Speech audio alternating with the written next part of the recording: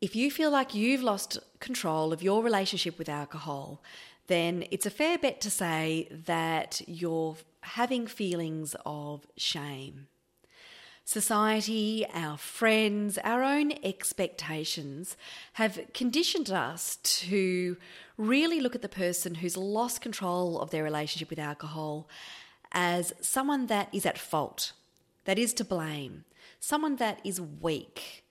And the way that many people do this is they say, well, look at all the responsible drinkers around there. Look at me. I'm fine. What is wrong with you? There's been a lot of research in recent years all about the devastating and negative impacts that the culture of blame and shame has on a person. It becomes almost like a self-fulfilling prophecy that when a person is feeling so low and shamed, they feel like they're not worthy, that there's no strength and empowerment for them to find a solution to change the predicament that they're in. And this is what happens with these sorts of labels that we hear bandied about a lot. So let's take that horrible term, alcoholic. This is a fully loaded term. And in fact, it's not even used by doctors anymore. Doctors use a spectrum. They put people on a spectrum of an alcohol use disorder. The term alcoholic, it again places the blame and the stigmatization on the person, makes them feel like they are in some way broken. And this suits everybody else because it enables them to say, well, it's them, it's not me. They are an alcoholic. So they're destined to become that sort of person that we envisage an alcoholic to be, and all of the negative connotations with that. And it allows them to keep on drinking, which is ultimately what many people want to do. They don't want their own party to be ruined by somebody else who looks like they've got a problem. The other problem with blame, shame, and using terms like alcoholic is that it really makes the person feel like they're weak-willed, they have got no willpower, and it inevitably stops the empowerment to look for a solution. And the fact is, there are many powerful, strong leaders around the world who are brilliant, who are mathematicians, who are scientists, who have made great discoveries out there, who have also had huge problems with alcohol. This is not a problem about being weak-willed. It is not a problem about lacking willpower. It goes much deeper than that.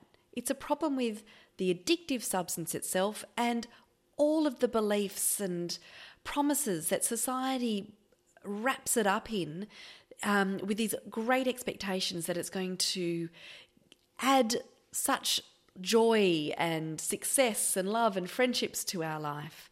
That's what we need to look at, not cast somebody as a broken person who is always doomed and destined to be a person that is struggling with alcohol.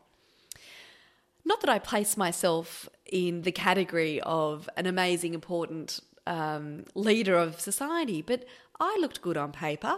I had a great law career. I got great marks at university. I've been able to stick to many goals. I've got a great family and friendships, and I didn't see myself as having any problem with willpower. However, I did get taken in by alcohol. It did become a problem in my life, and I beat myself up about it and really got into a cycle of blame and shame. And once I was able to grapple with this and turn it around and really look at alcohol for what it was, it gave me hope, strength, and power to look at this substance for what it was. It wasn't me. I'm not broken. I was not destined to be a person that was always struggling with alcohol. And that was just really, really important for me, because with all of this blame and shame and all of that, it comes from external relationships that we've got. It comes from all of our internal conditioning as well. And it becomes a vicious cycle of depriving yourself, trying to do the good thing, having a slip up, then blaming yourself and feeling that shame. And then you end up feeling less empowered and trapped, and drinking can actually become worse when you're in that position.